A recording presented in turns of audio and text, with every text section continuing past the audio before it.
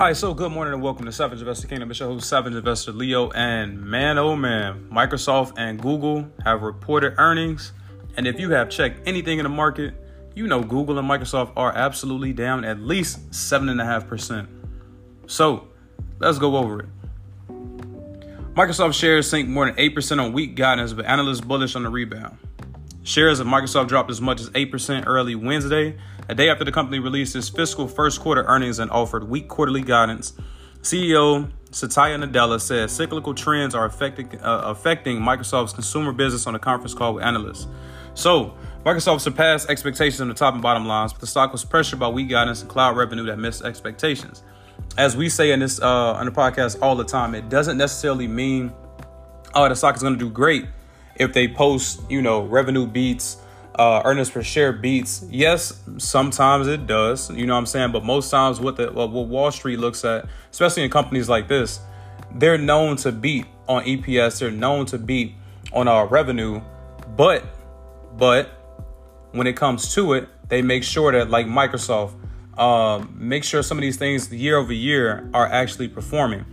So when it comes to the guidance, CEOs normally, some CEOs give you guidance on the fourth quarter or the future. If your projections go down, Wall Street doesn't necessarily like it. As with anybody, if you in business and you projected, let's say 10 million, and then you come out in an earnings call and say, hey, well, we see what's going on and we probably only think we're going to get 6 or 7 million. You, on the other hand, are not going to be like, well, that's cool. That's just 4 million. Why not? No, you're going to be like, okay, your projections are a little bit off. You might be a little bit upset, and stuff like that, as you should. With Microsoft Intelligence Cloud Business segment, which includes Azure Public Cloud, as well as Windows Server, SKL Server, Nuance Enterprise Servers, generated $20.33 billion in quarterly revenue. So that's up 20%, but slightly less than $20.36 billion consensus among analysts polled by Street Account.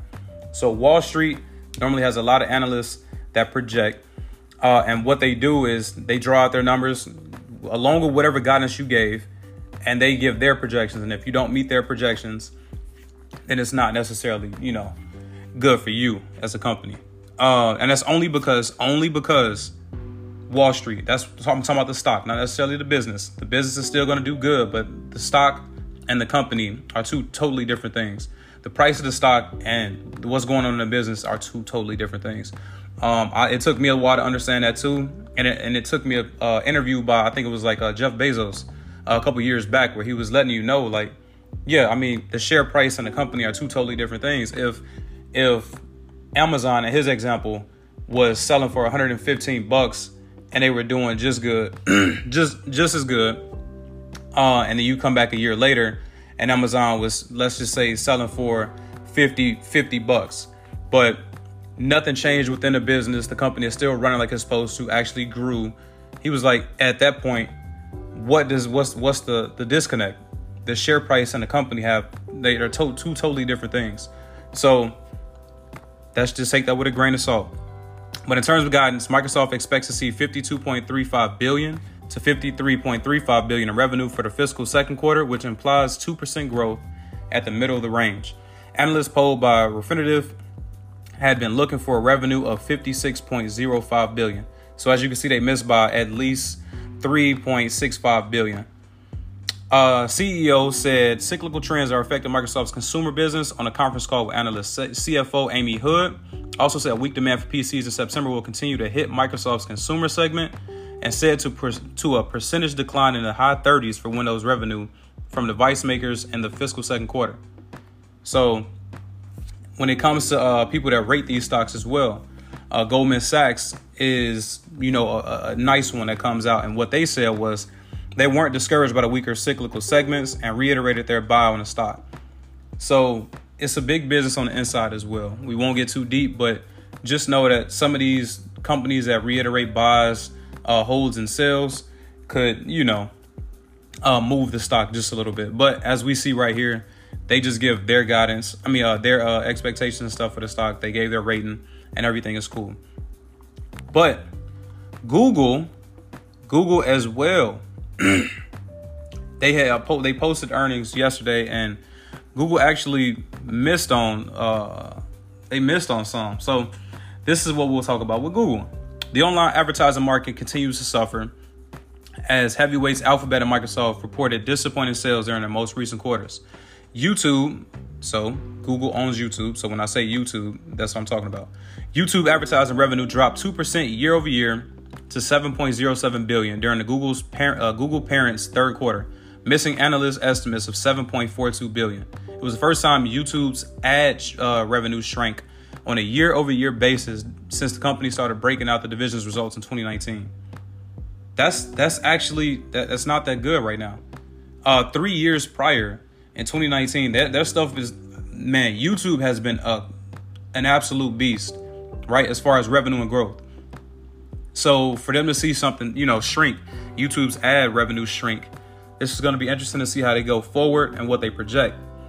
But Alphabet's overall revenue growth drastically declined from 41% a year ago to 6%. That's a difference of 35%. And you can see exactly why Google's stock is tanking. Well, I won't even say tanking, but down 7-8% this morning. It's one of those things.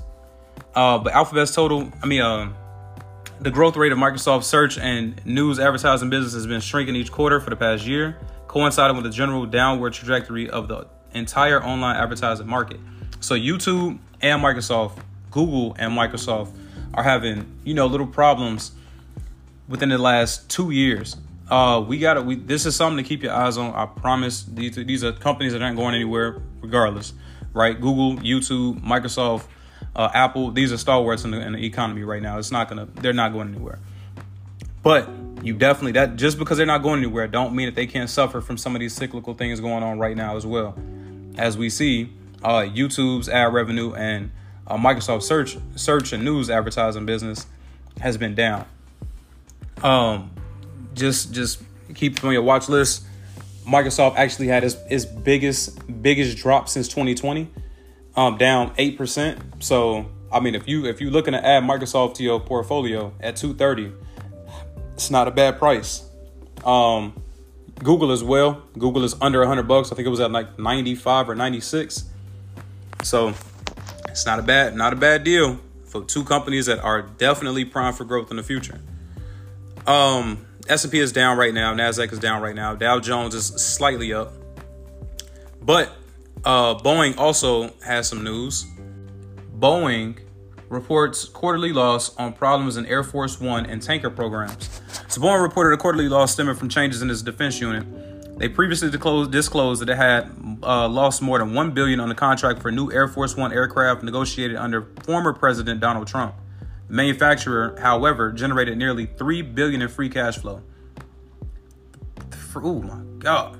So the company shares were down to 1% in early trading. Boeing reported losses of $2.8 billion in its defense unit on programs including the KC-46 tanker and Air Force One. The company previously disclosed losses of more than $1 billion associated with modifying two 747 jumbo jets to service Air Force One, a contract negotiated under former President Donald Trump. We're squarely focused on maturing these programs, mitigating risk, and delivering for our customers and their important missions, Boeing CEO David Calhoun said in an employee note on Wednesday. The trouble in the defense unit has piled up as Boeing's commercial unit is recovering from the COVID pandemic, boosted by rebounding air travel. So Boeing is one of the ones that's been around for a while. They always normally they get talked about for sure. Everybody knows Boeing. I don't necessarily have any. I don't have any stock in Boeing. Like I don't have it in any of my portfolios. But it is one of those ones that people know and talk about. Some people actually love it. For Nvidia, we talk about the semiconductors and chips in general. They are, possibly coming out. Some people are saying that Nvidia will have a bad future within the next 2 years because Nvidia's channel partners have reported sales slump in recent months, with the downturn accelerating in September. It's likely that Nvidia will post muted results for the next quarter or two at the very least, and risk-averse investors may want to consider exiting the stock on the rallies. So the title of that one is Nvidia, This Could Get Ugly. Articles like this, I'm telling you, just take the news and don't pay attention too much. This seems like one of the articles that they come out And then what they do is they put this in your face and be like, oh, okay, NVIDIA's trash. It's going to be terrible. Get out, get out, get out. And then you end up selling. And then if you know how the stock market works, when people come in to buy, you have to have a seller. So you're selling off your shares and other people are buying your shares. But NVIDIA is one of the world's most innovative semiconductor companies. It's that they got too many partnerships. They have way too many plans for the future. NVIDIA is not going to be in trouble. Are they going to get hit by some of this stuff that's going on, especially with semiconductors and stuff, and some of these downturns in these what am I trying to say? Some of the downturns over in the factories, absolutely. But as far as NVIDIA going completely to zero or the company just literally going to shit, it's not happening. NVIDIA, AMD are going to be some of the big players regardless. Qualcomm still has their play with Apple, so we'll see how far that goes and stuff. It's way too many. Way too many. NVIDIA is way too... Nah, it's not happening. But if you're a gamer, you already know gaming wants to... The gaming department or the gaming sector in NVIDIA was once the company's largest segment by revenue. We understand that softened dramatically this year as a high inflation, forced consumers to cut their spending on big ticket items. They benefited greatly from the pandemic for sure, with everybody staying in and being on computers and games and everything else. But when it comes to it, they also have, they got ties with autonomy. They have ties with NIO, Mercedes-Benz, Rolls-Royce, Jeep.